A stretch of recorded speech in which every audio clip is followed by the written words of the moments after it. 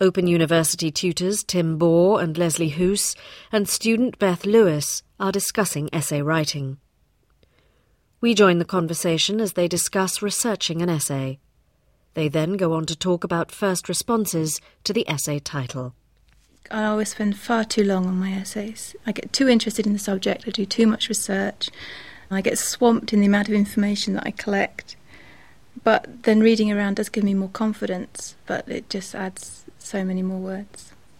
And you always feel that if you carry on looking a bit more, you'll find something else that'll think, yes, that's right, and that's what fits in there.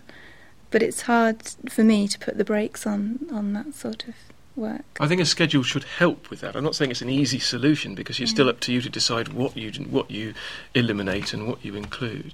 But a schedule should help, because it just gives you a clear indication of, for example, how much research you can do. Yes. Because your interest in the subject drives you on. An essay title could also be the title of a PhD. Which might have 80 to 100,000 words associated. One of your briefs in writing your essay is to draw the line at 1,000 words or 1,500 words or 2,000 words or whatever the word limit is. It's a difficult business, but a really important component, I feel anyway, is a schedule.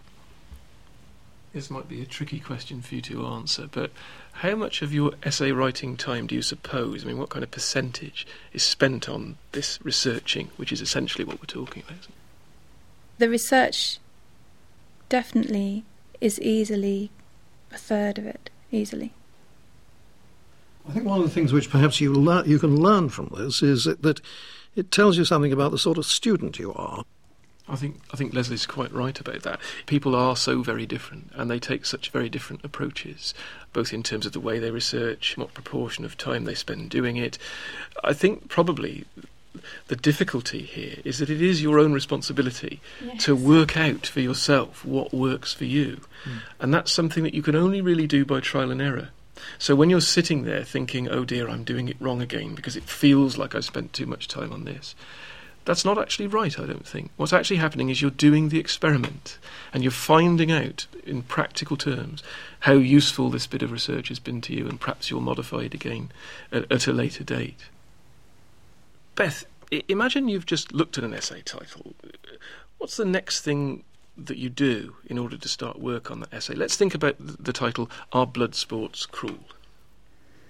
I think nearly always when I first look at an essay question, I'm sure other students as well, is that you immediately panic and think, oh my God, how on earth am I going to get around this subject? I always look at the question and underline relevant words, the words that seem to stand out, and I make a list of these words which I put into the computer, and I nearly always do this in a separate colour, so that I know that these are the important words and the important parts of the question that I have got to get in somewhere. So, for that essay question, obviously, the discussing cruelty and the word sport, for instance, would definitely be two words that I would look into.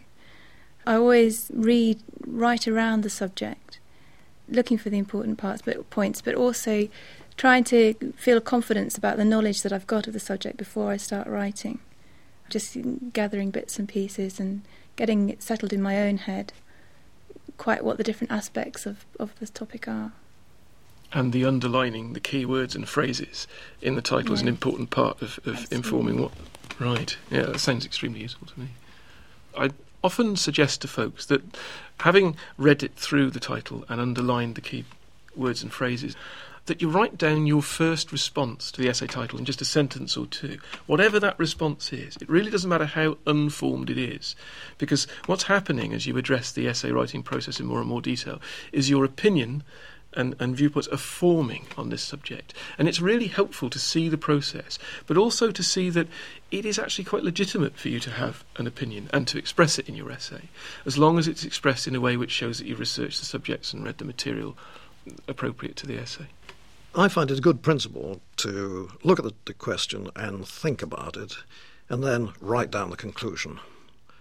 Not because that conclusion is going to be the conclusion of the essay, though it may be, but because forming a view at the very beginning of the process as to what you think is the appropriate answer in a nutshell has two effects. One is it gives you the right mindset so that from the beginning you're seeing where you're going.